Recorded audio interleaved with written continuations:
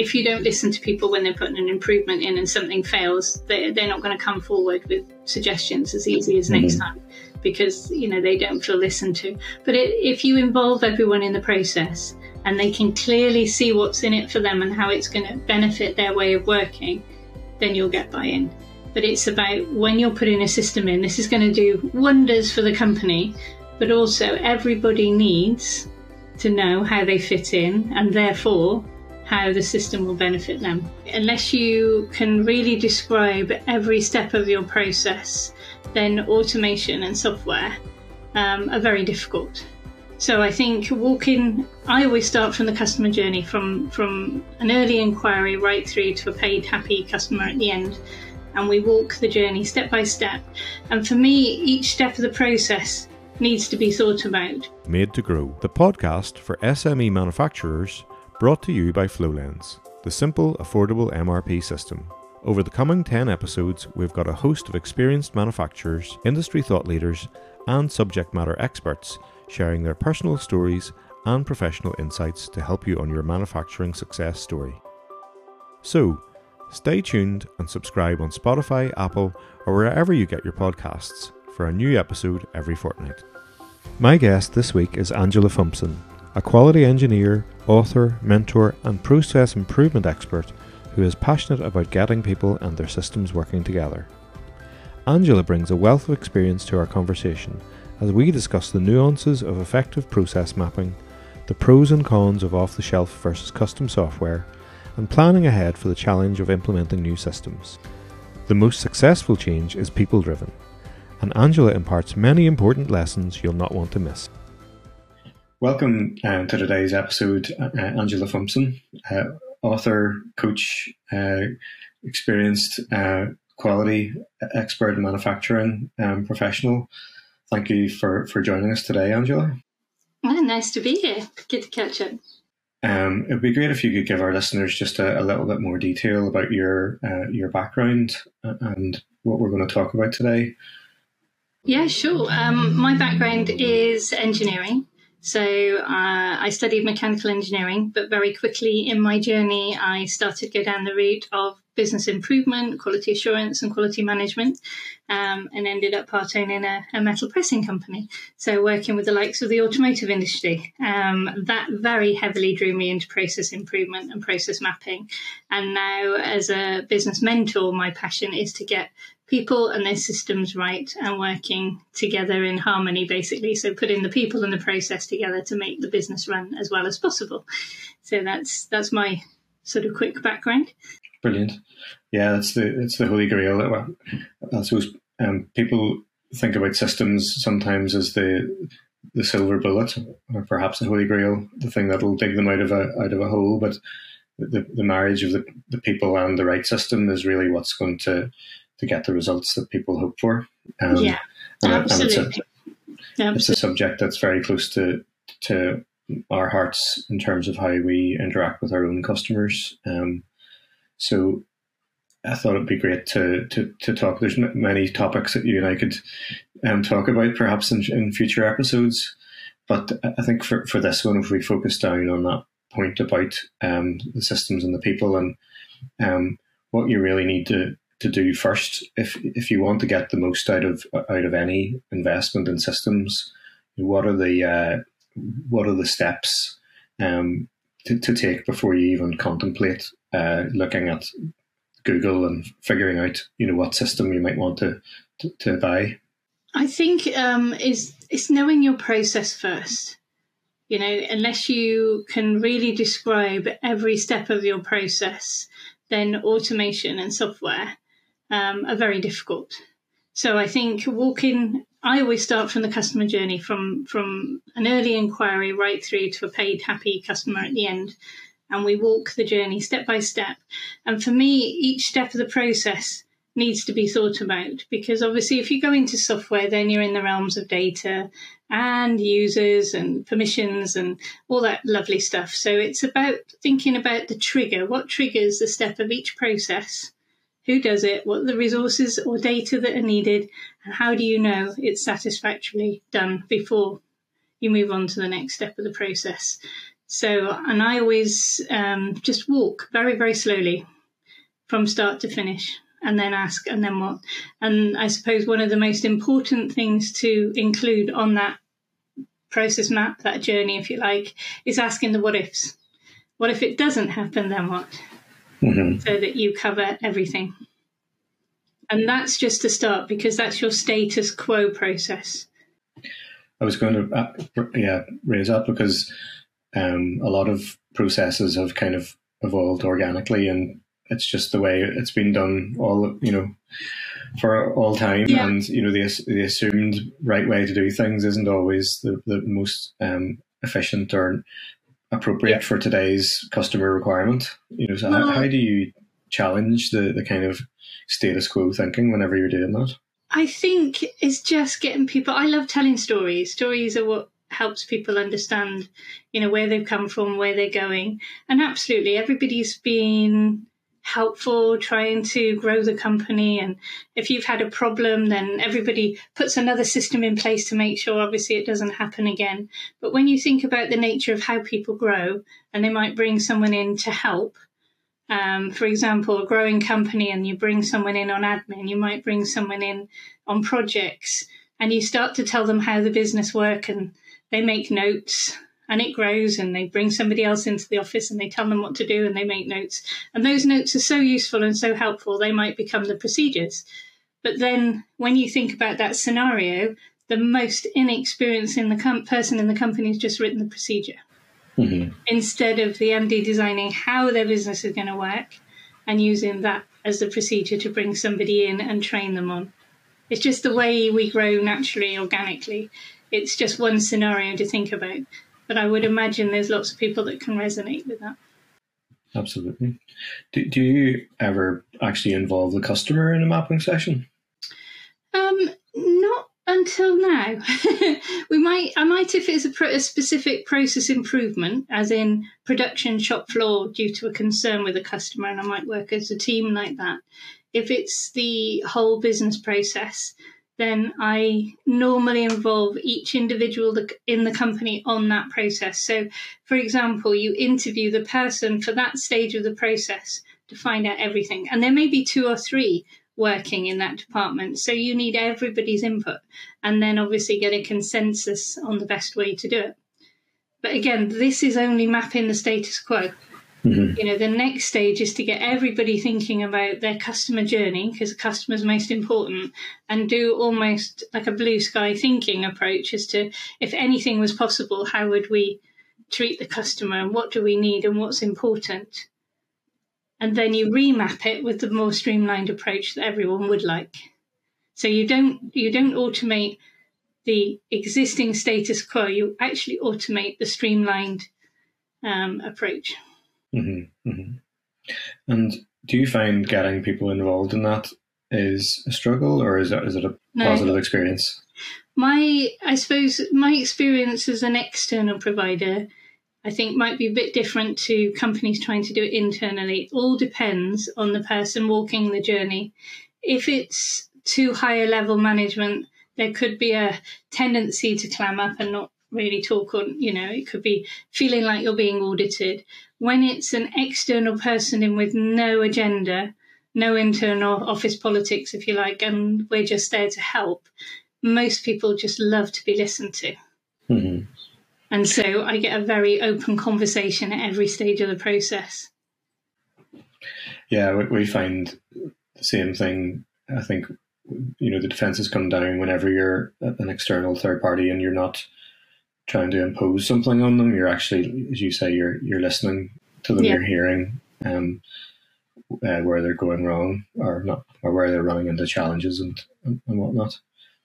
And what about the sort of departmental overlap? Because sometimes in my experience, that's where I've seen friction, or even just this siloed thinking where people don't realise the impact downstream of a thing that they're doing, or that they're creating work for somebody, for further back in the chain that's unnecessary. How do you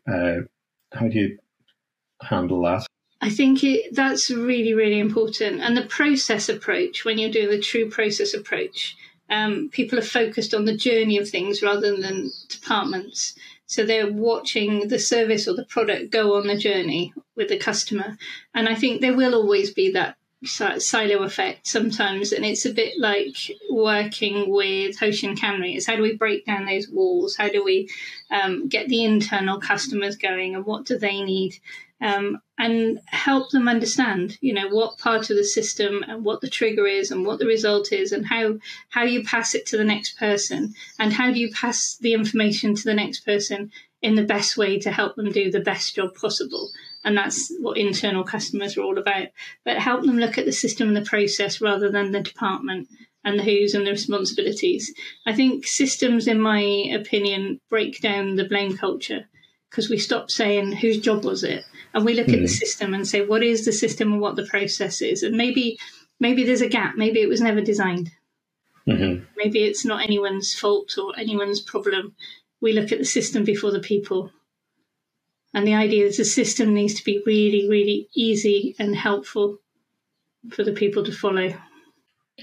Like, gaps tend to be the places where spreadsheets flourish, because everyone then thinks, oh, well, I'll just deal with that, and I'll throw a spreadsheet together, and somebody else then does it differently, and all of a sudden you've got all these spreadsheets that sort of have the same data but not quite bridging. There's a problem with that. Yeah, somebody is always being really helpful in creating a form or a template or a spreadsheet rather than putting it into the system. Maybe they feel that it can't. There's also a very historic thing that I've seen, almost like secret information. This is my spreadsheet. I control it, so I am useful and everybody needs me. And as long as I'm needed, I will feel that status in the company. So you have to be really careful that everybody needs fulfilled. There's a model called the SCARF model, and status and certainty and safety and fairness, all of that come into play. So you've got to make sure people's needs are met. And sometimes that data is held on to because the culture isn't there for the knowledge share and the working together and the teamwork. Coming back to the process mapping exercise, with, say, a small team of 5, 10, 15 people, you can get everyone in one room and they can walk the journey together. How do you tackle that whenever it's not practical to get everyone in the same place? I don't tend to get people together in the first instance. Well, I mean more to do with the customer journey, after you've done the interviews and you were starting to brainstorm and look at the blue sky. You can do it virtually. There's some amazing tools, virtual whiteboards, Post-its, all that kind of thing. And I think sometimes it's about posting it up and letting people just absorb and think about it. So the process, you've mapped the status quo. I always allow people to think about that and relook at it and add it and just come back with ideas before we even get together, and just sit with it for a bit and say, right, well, have we missed anything? Just so they can, because it's quite often a very big process map. It's high level, but it's the whole business. So you allow people time to digest that and add it and comment and, get any ideas. And then you think about the customer journey. And then you can do that virtually, you can walk it. But you've already got the process map in position to talk about. So everyone can have a look at it and come to a meeting and talk through how they would like to see things done. And then you can remap and again come through the same process and have input and ideas on it before you finalise it. How long would you typically spend with a company to get to the point where everyone's kind of aligned on something? The actual extraction of data is very quick, 1 to 2 days. Then you want a week to digest it normally, and then probably a brainstorming morning, and then you redo the process and the map. And again, it's just a matter of days just to get everybody on the same page and agree it. Mm-hmm. And then literally it's thinking about solutions. Then the hardest bit is looking at what's available, how it fits. There may be industry recommended software. So you've really got to ask the right questions. But once you've got your process map, you can then ask the software developers the right questions. That's the key when you're not so overwhelmed. Yeah, exactly. But I think often get people requesting a free trial of FlowLens as a way to figure out what they need. I think it needs to be the other way around. Yeah, exactly. They haven't done that process mapping exercise, and at this stage, if somebody says no, we haven't done a process map, we tend to pass them back then and say, well, here's some material. We have an ebook that describes the kind of our recommendations for process mapping, and then come back to us once you've done that. But I think as well as process mapping, it's understanding the big vision and the strategy. So for me, I mean, I'm quite lucky because I never quite leave my coach and mentor head when I'm when I'm process mapping, and the conversation with the business owner as to where they're going as a company and growth and scale, and that side of things is as important, because what you invest in now, you might not be suitable in 2 years' time if you've got a massive growth plan or acquisition plan, or there's huge things that could be in the strategy that you don't know about. So that's as important as the process map.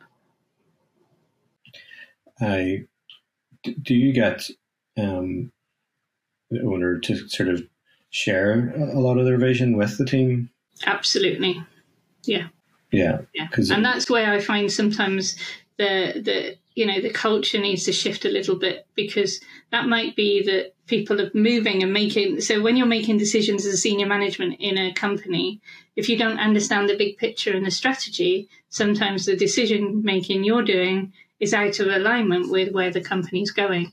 So sometimes that's where I get involved in to help deploy the strategy and how to translate all of that down to the different tiers, right down to the shop floor, and how they make a difference and play their part. Or even bottom up. Yeah, absolutely. But it's what do you need to do and how do you need to do it, and what's critical in your world, the part that you play in the company. A lot of reading I do, and sort of we pick these things up where the shop floor tends to know about the problems that will stop that strategy from working a lot more than the managers or the boss. Yeah. The practicalities of certain things. Not you don't want people who are going to be blockers, but they just know the way the reality works, and that I've seen that in the past whenever we've been working with. Sometimes companies. It's just language. Sometimes it's just, like deploying strategy. Sometimes it is a matter of language, because I've been in companies where they say, Fred over there, he just will not teach someone. He won't train somebody. And they might have said, we've tried teaching X, Y, this person, that person, he just won't teach somebody or train somebody. And then you find that they've given him an iPad or a tablet to start writing down the settings, because you have to worry about passing knowledge on. And you go and have a chat to him, and he's written down all the settings for a few jobs, and it looks really good. And then you ask them the question about, well, I tell you what, why don't we test this? And your instructions you've got for setting this job, why don't we let somebody else follow them and see if it works? And the comment I got was great, but perhaps they can, pick up some gaps, see if it makes sense. And if not, we can change the records. But that's teaching, that's training. Mm-hmm. I just haven't called him a trainer. I've just looked at what he's doing and the records that he's producing. And he's just agreed to show somebody and go through it and work together with them. So It's labeling. Some people just don't want the responsibility, or, they don't want to be called a team leader or a trainer. But when you talk to them about their passion and what they're doing, they can share and inspire people. Absolutely. Rather than yeah. So coming back to the people and systems piece, then, and you specifically mentioned then looking at the market.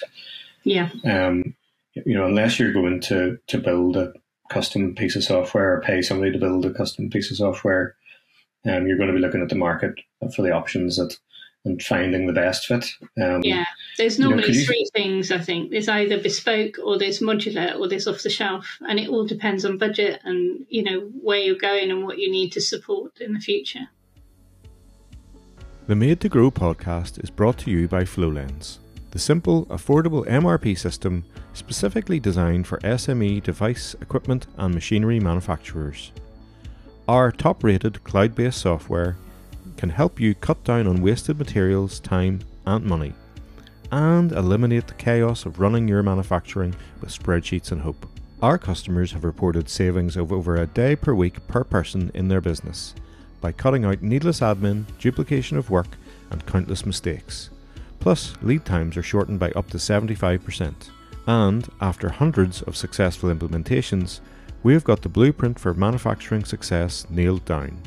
Head over to flowlens.com for a quick video tour of the software and to hear from more manufacturers like you who have transformed their businesses with Flowlens. Now, back to the interview. How do you see companies figuring out where to compromise when the software doesn't fit exactly? I think you've got to go with the best commercial decision. As a company, you know what you can afford to invest. There's no point overburdening the company money-wise or time-wise or resource-wise if you can't support it. So I think some of the time it comes down to commercial decision. If it's just one thing, then it might be worth investing in a little bit of specific programming to do that, or a link to another piece of software. That's also doable, but you have to remember the more links that you have and the more things talking to one another, the more risk that they may not always talk to one another in the future. And there's always a risk for breakage. So I think it is a compromise. And if there's something that a system can't do, but it's perfect in every other way, I think you need to sit and think very seriously about that. What value does it add? Yeah. Also, if the software people are willing to look at development in the future, so you might find a very, very useful person that change has been voted for, and it is in the next year that they are looking to build it in which case it's worth working with that supplier. Yeah, that's certainly the way we operate by and large. Is we kind of parse all the feedback and suggestions we get and look for the ones that are most universally demanded and or requested, and that helps us prioritize. And also, you mentioned it earlier, sort of being relatively specialized. We are, you will find software that operates in a certain vertical, and therefore, the use cases should align with how the customers broadly operate. Yeah, I quite often see a lot of industry-specific software now, which does help, because then you can have it geared up to very specifics of an industry. Mm-hmm. Mm-hmm. We were just chatting off air before we started the recording about then the implementation side of things and reinforcement. Could you share that story? Interesting insight? It is. It was one of these team building exercises I saw many, many, many years ago, but it really hit home about how you support the implementation of software systems. I've seen so many that even if you invest in the training and you bring the software in, they still don't continue. For some reason, they fail, and somebody's brought in a spreadsheet, so by the time you talk to them a year or so ahead, there's a spreadsheet running and a software, and they can't see how to go backwards to start again to put all the data in together. And I find it's because you need a second wave of support. You can wait for people to ask for help, but they feel they need to be getting on with it, and that doesn't always happen. So there needs to be a second wave of support. What I mean by that is I saw an exercise of writing your name or a sentence, and actually setting the timer and telling your teams that, every piece of paper with the correct sentence written on it will be counted, and they're timed, and they record themselves writing the sentence, and they plot a graph. So you would expect they get faster and faster. And then you tell them they have to write it backwards and time themselves again. So they start writing it backwards. And when they time themselves and plot the graph, they find a very interesting thing. They get faster, and then they slow down, and then they get faster again. Because the way the brain works is you start writing it, and then the brain goes, have I missed anything? Because you've told them if it's wrong, it doesn't count. So you start questioning. I better slow down and just check all the letters are in in the right backwards order. So I'm getting it right. And then they speed up again. And I think that works with any software system. You start questioning it. It's a bit clunky. Is it worth it? Am I doing the right thing? Does it work this way? And it will, at that point, you need the second wave of support and reassurance and confidence that it's being implemented in the right way. And then it will flourish. But it's a second wave of support that I think is needed. Mm-hmm. And there will be fine tuning as well. That it's really good to listen. Exactly. I was just going to say that because there's only so much you can absorb and then start to execute on initially whenever you're implementing a system, because you have to get all of your parts sorted out. You've got bills of materials, data. You have to start figuring out how to keep the business running, because you need to get orders through. And it's a feat just to get that. And never mind all of the little bells and whistles that you haven't time to figure out. So that second wave allows you to fine tune what you've already been doing, but then step back and figure out, hey, this system offers X, Y, and Z other features, or now I have this data in a structured and kind of unduplicated. You get more confidence as well. And the more confidence you get, the more you want to try other things and design. And the more you'll see, you're more, once with software, the more you use it, the more art of the possible that you see. And it's like, yes, I realize I can do this now. And wouldn't it be great if I can? And the questions come out, and it's brilliant because you can start really fine tuning and really developing. But you're right about continuity of service. I've been in systems where we can't improve what they've got. We can build another pipeline parallel and then shift across to it. But to actually readjust what they're doing would just disrupt business so much that we have to build a parallel one. Yeah. So you have to be careful. Yeah. Well, that's the challenge here, because you only really get one shot at this, particularly in a small company, because the fatigue that builds in with system change, is significant enough because of that learning curve and that pain, that if you get it wrong, you'll never get the buy-in for it again. So. Yeah, there is. That's always been the case. My background's quality and quality circles, and if you don't listen to people when they're putting an improvement in and something fails, they're not going to come forward with suggestions as easy as next time, because they don't feel listened to. But if you involve everyone in the process and they can clearly see what's in it for them and how it's going to benefit their way of working, then you'll get buy-in. But it's about, when you're putting a system in, this is going to do wonders for the company, but also everybody needs to know how they fit in, and therefore how the system will benefit them. Yeah. And then you'll watch a very different implementation plan. That's a neat way maybe to draw the conversation to conclusion, actually, because that process of listening, interviewing, mapping, and reflection, then remapping. If it's done right, it allows people the opportunity to feel heard and feel valued in the process. Absolutely. And I think, having the facilitator there, your role as the honest broker, no vested interests, no office politics. No, you'd be surprised what it can do, a process map, because you will also see a lot of upsells, places that you've missed the opportunity to talk to the customer, or, because every interaction with your customer counts. Yeah. So you will see so many benefits when doing a process map, as well as getting ready for software. Mm-hmm. I'm a feeling I might know the answer to this question, or, if you could summarize a kind of actionable piece of advice to leave our listeners with, what would it be? Yeah, it is taking time to process map, involve everybody. Don't do it alone. And when you've got the results, share it with everybody and take time to reflect and look at it. And don't automate your current process. Have time to streamline and design your ultimate process, because I guarantee it wasn't designed in the first place. Everybody's built it together. And having that helicopter view and the stand back moment will help. And then you'll be really working like clockwork, because you'll be automating your most optimum process. but do the work and plan first, and then plan the change well and plan the support well. Because it is no mean feat. It's quite a major challenge to put software into a company. Yeah, agreed. One final reflection on that is, as well as having a facilitator who can help,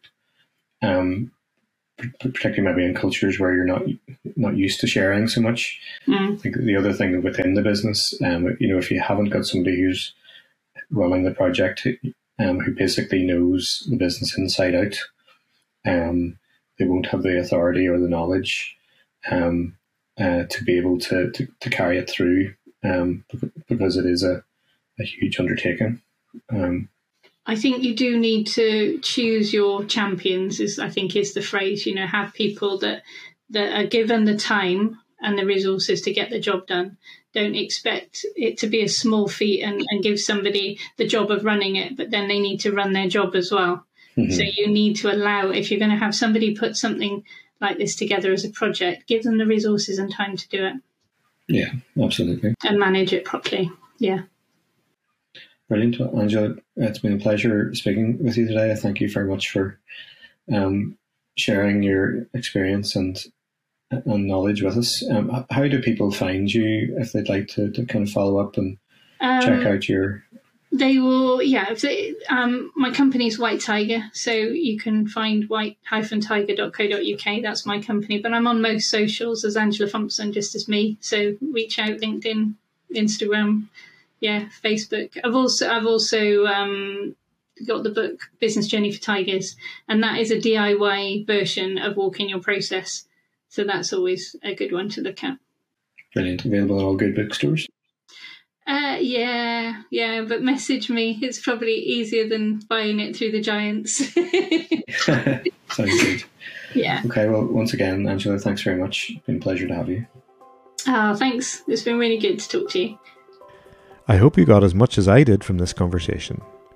Vision setting is often overlooked when it comes to system change, but it's such a vital part of understanding where you're going and what you'll need to take you there. It was also useful to hear Angela's thoughts on the importance of mapping your current processes before you start looking for efficiencies, and to hear her advice echoing some of our previous guest thoughts on the importance of choosing your champion, the person who'll lead the change internally, and the importance of carving out the time and resources for them to succeed. Next episode, I'll be talking to Anila Rose, MD of Rose Media Group, a specialist PR agency that focuses on the manufacturing and engineering sector. We dive into the realities of PR, where it fits into your overall marketing strategy, and how brand awareness and reputation management can translate into sales for your business. Till next time, thanks for listening.